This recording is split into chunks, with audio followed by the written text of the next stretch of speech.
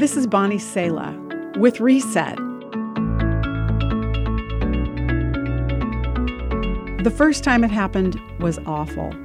It was New Year's Eve, and Beth's college-age son had been driving drunk.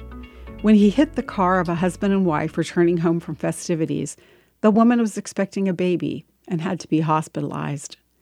Beth's heart was broken again sometime later on the day her son stood in court for a second DUI, or driving under the influence charge.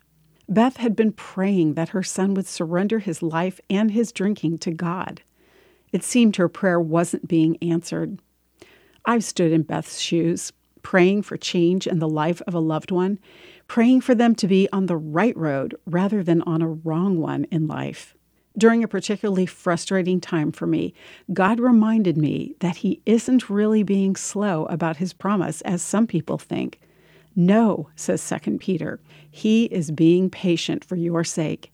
He does not want anyone to be destroyed, but wants everyone to repent. Sometimes there are metaphorical rocks and stones that need to be navigated or removed from a person's path. This stone clearing can be a painful, time-consuming process, but God is a rebuilder of lives.